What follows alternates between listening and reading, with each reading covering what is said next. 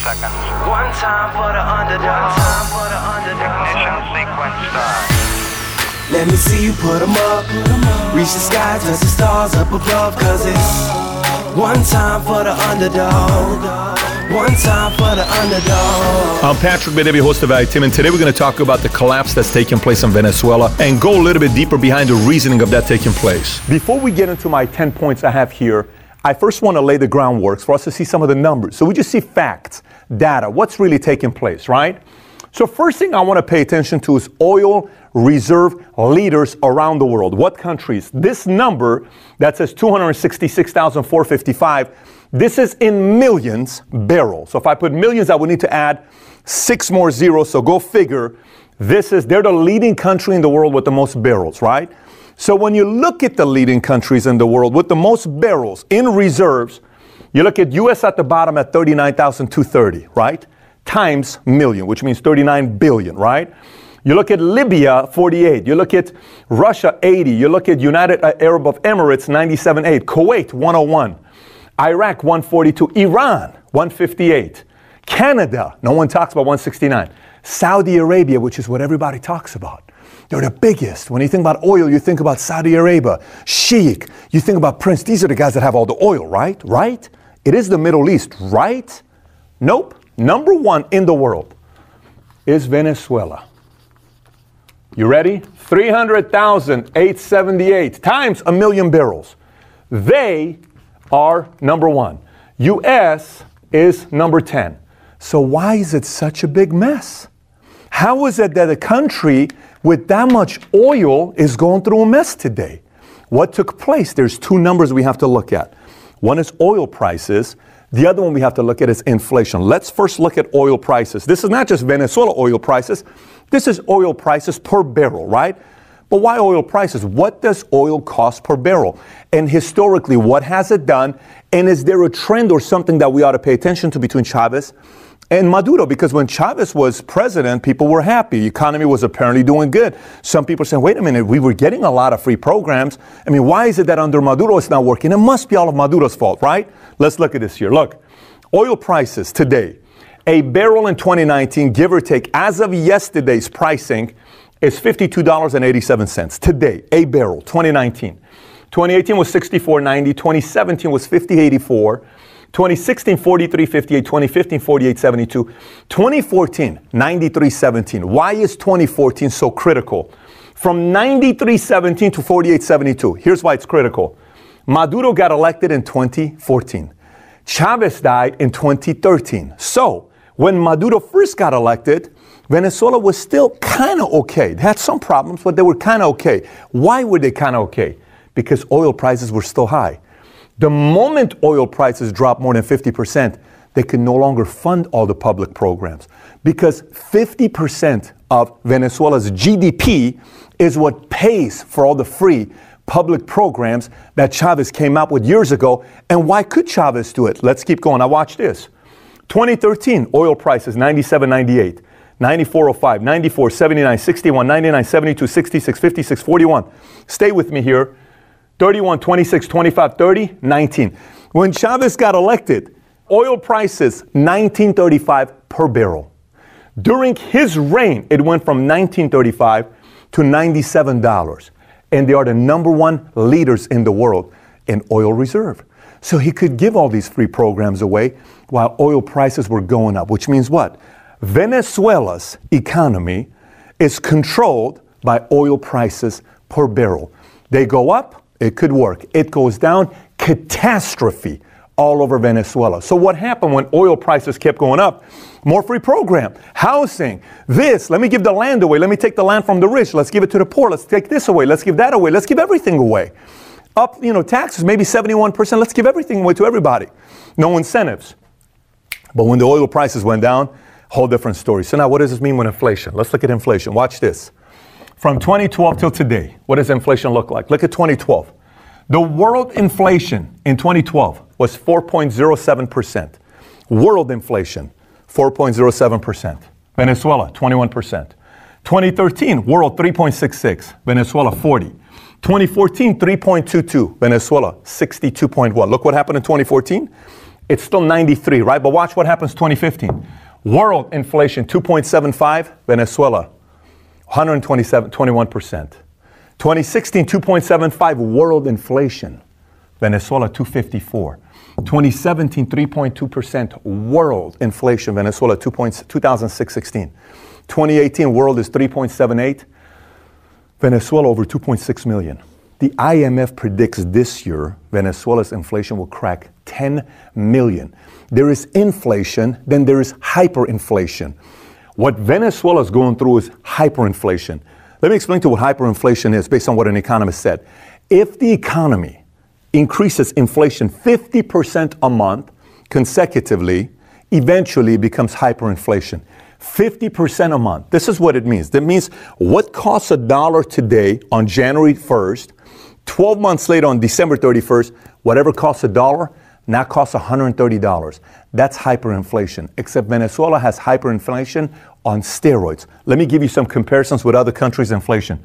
Venezuela has the worst inflation in the world, right? Number 2 is South Sudan at 117%. Crisis, but not at Venezuela's place. I was in Argentina a couple months ago. They have crisis, but their inflation is 47.6%. Turkey is 24.52%. Uruguay is 6.1%. Mexico is 5.9%. Russia is 4.2%. India is 3.8%. US is 2.1%. Armenia is 1.9%. And Israel is 0.2%. I just used some of the countries. This is not ranking. The top 3 is Venezuela, South Sudan, Argentina. The rest of them are some notable countries. I want you to be paying attention on what's going on there, right? So here are 10 things I think we can learn from what's taking place in Venezuela. It is a absolute crisis what's taking place over there. But we all have to pay attention to this because sometimes these things can come back and affect you. Number one thing, if your country solely relies on a natural resource and that natural resource is pricing you don't control, other factors around the world can dictate what the price of your oil is going to be per barrel, one thing happens, you're wiped out. When it goes from $93.17 to $48 the next year, and 50% of all the social programs, because Venezuela is a socialistic nation, 50% of the social programs are funded by oil. What do you do when that takes place? Then you have to go in debt. This is why they went and borrowed money, $110 billion they owe, because they have to keep borrowing money to be able to fund all these social programs, right? There are some countries around the world that solely rely on their natural resource. You gotta find other things to rely on except outside of just that. Number 2, when there's no food, when there's no medicine, the nicest person in the world can commit crime if that person has a kid. Let me say this again. Economy's doing bad. You are not letting food in. You are not letting medicine come in. You are burning trucks that are coming through the border to bring food and medicine. And all the money in the world can't buy a medicine that doesn't exist. It doesn't matter what's taking place. Any parent will do anything to put food in the belly of their kids. Anyone is capable of crime when the economy goes. It's very important to keep the economy going because if you don't, it affects everybody. Crime goes to the roof. Number 3, look, you go to dinner. Your dad pays the bill. Fine. You go to dinner, you pay the bill for your dad. Fine. You go to dinner, somebody pays your bill because that person's a millionaire. 1 time, fine. 2 times, fine. You don't work for them. This is a friend. Imagine a guy you party with, okay? And you party with this guy. Every time you go out with this guy that's partying, I got the bill on the house. Bar, on me. Order your drinks. Club, on me. Bottle services, table, all on me. I got it, guys. Oh my gosh, he's so cool. He's so cool. He's so cool. There's 2 problems going on there. 1, the problem is that guy who now has 50 people with his entourage that go to clubs, the day money goes, those 50 people disappear like this. He's buying friends. You're funding friends, right? You know what's the worst thing that's worse than this? The people that are partying with him, who are being paid all their bill, you know what muscle's getting weaker? The muscle of making their own money. If you can't pay your own bill and you solely rely on somebody else to pay your own bill, eventually the ability to pay your own bill goes away. Your muscles become so weak that all of a sudden when it's pulled, it's a crisis. That's what was taking place in Venezuela. Bills being paid, bills being paid, bills being paid. All of a sudden, wipe it out. Wait a minute, what happened here? I was relying on all this stuff. You were paying me for this stuff. You were giving me shelter. You were giving me this. What just took place? And they don't know how to make the money. So what happens to a country like Venezuela, just like it happened to other countries, like I'm from Iran, the job creators, those that know how to make money, who work very hard, They leave to other places, Colombia, Bogota, US, all over the place, because they know they're going to go find a place to make money because they know how to work hard. They'll go to other places, and the economy takes a big hit. Never, ever rely on somebody to pay your bills for the rest of your life. Number 4, one of the most manipulative words you have to be very careful with. Election's about to come out. Everybody's using this word. Free college education. My name is Bernie. Free college. Free college, free college. How can we be the richest country in the world and we don't offer free college? How can we be the richest country in the world? Richest country in the world. Free. Boom. Just because America is rich doesn't mean we have to give free programs away to everybody. Just because Venezuela is number 1 in oil reserves doesn't mean they have to give it away to everybody. Everybody. Be very careful with the word free, especially when politicians say it. Every time you hear the word free, replace it with the real F word. You know which one I'm talking about, the F-U-C-K. Every time you hear the word free, just think about they're saying the other word. Every time you hear it. And this program's going to be free. Boom. F-bomb. And this program's going to be free. F-bomb. Free. F-bomb. F-bomb. F-bomb. If you replace it, politics would actually make more sense to you if you replace the word free with the F-bomb. Number 5. Never give too much control to the government. Listen, even if the most noble, spiritual, whatever church-going person takes over, and you say, what a nice man, and he decides to change everything. He changes the Constitution, is what Chavez did. He creates his own house, which is what Chavez did. He takes control of the military, the executive branch, judicial, legislative, everything he takes control. But what a nice guy. I like him because he's giving me free programs. Never fall for it. Never give the government too much control. He eliminated term limits. We need term limits. Why?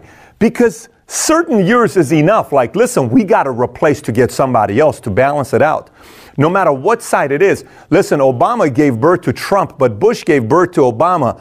You know, Clinton gave birth to Bush. This goes back and forth because we need to balance each other. It's almost like an eagle's flying every 4 to 8 years.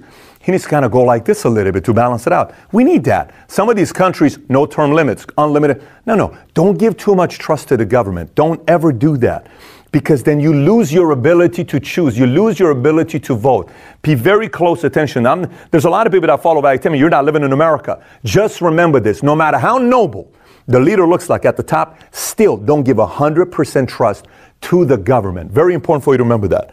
Number 6, many American politicians praised Venezuela in the 2000s. Oh my gosh, look at Venezuela. Americans are so afraid of socialism. Look how great it's working in Venezuela. Look how great it's working in Venezuela. Like, you know, Bernie was one of them. Look how great it's working in Venezuela. Bernie's a great example. Seems like a noble guy. Seems like he wants to do the right thing. He seems like a good guy. But his philosophies don't work. When he kept saying socialism works in Venezuela, he's not telling you the whole story. It worked because oil prices went from 19 to 94.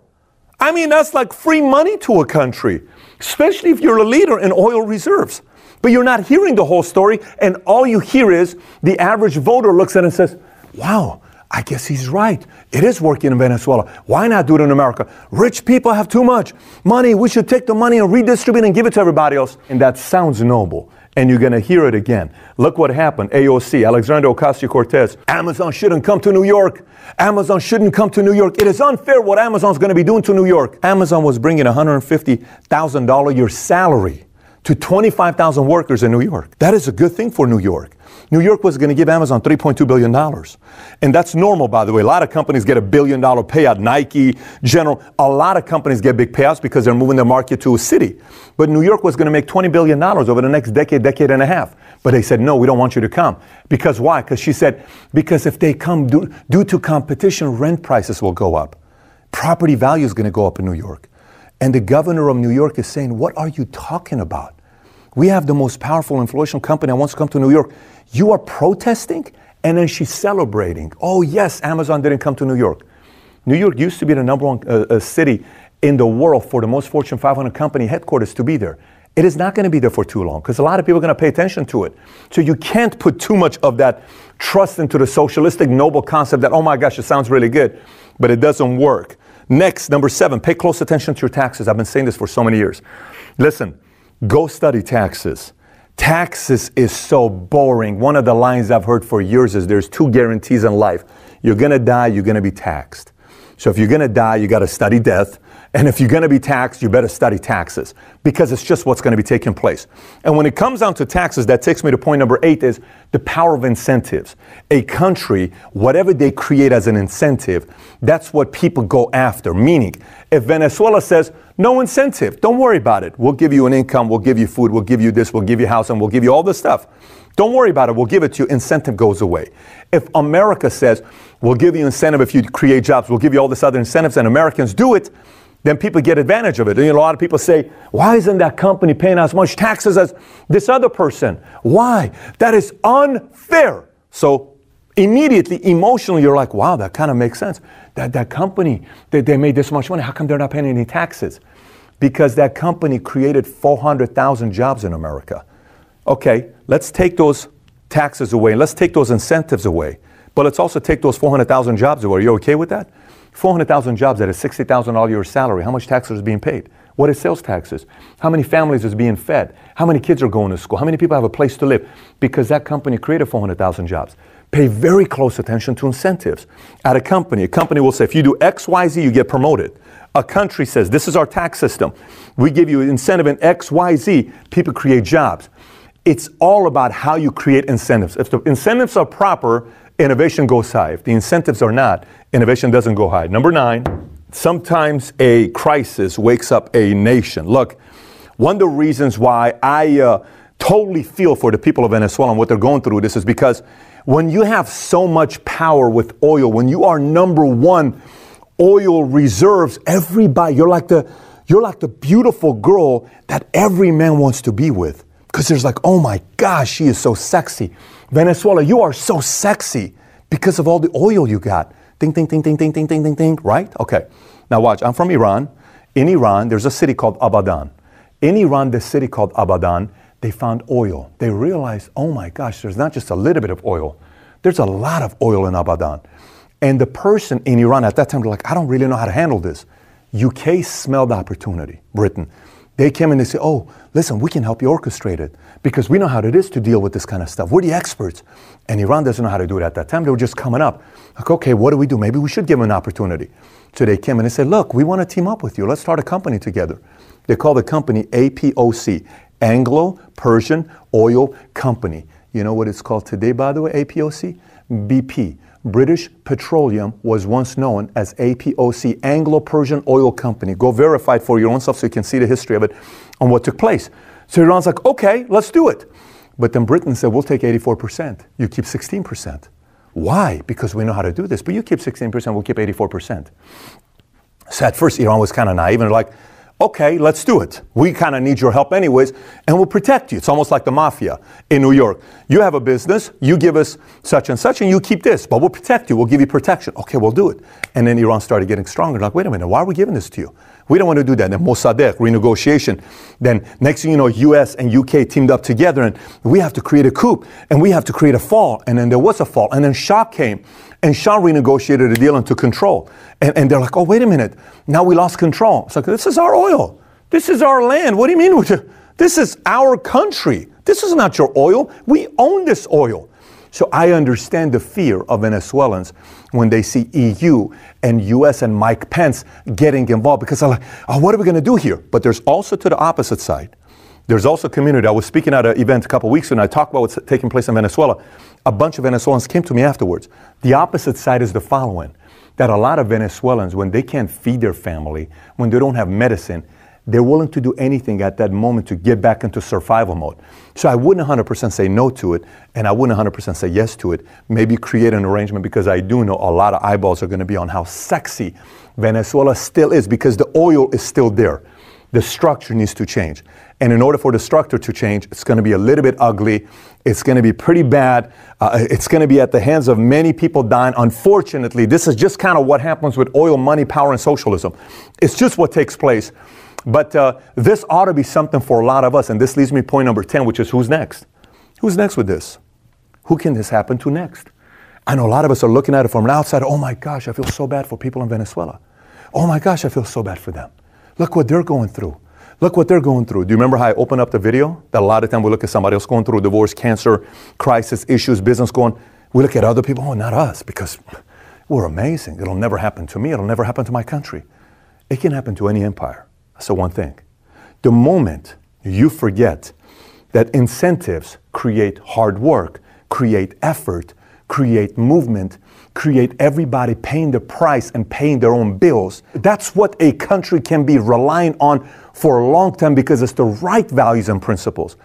But if you rely on something for free, something to give away, something you don't have to work for, something that's just going to be given away to you, and all the people that are creating the jobs are becoming too rich, take that land away, take that business away. And they're kind of sitting there saying, well, listen, if I don't have incentives, I want to go to another country. Because entrepreneurs and people who are driven by incentives, no one wants to leave their homeland. I'm from Iran, believe me. No one wants to leave their homeland. But they will gladly leave their homeland if you put them in a position where they cannot give their kids, their blood, the life they want to give. Like this, they will disappear. Because everybody thinks family first. And if a country thinks that way, they keep talent. If they don't think that way, there's a reason why you lose nearly 5 million people that left your country to other places. Whether that number is 2 million or 5 million, Venezuela is the size of Texas. They have 31 million people living there. 2 million is high, 5 million is high, and they're leaving. And it's the hard-working people leaving, not the people that are relying on the programs. It's the people that still know how to work. Thanks, everybody, for listening. And by the way, if you haven't already subscribed to Valuetainment on iTunes, please do so. Give us a 5-star, write a review if you haven't already. And if you have any questions for me that you may have, you can always find me on Snapchat, Instagram, Facebook, or YouTube. Just search my name, Patrick Bet-David. And I actually do respond back when you snap me or send me a message on Instagram. With that being said, have a great day today. Take care, everybody. Bye-bye.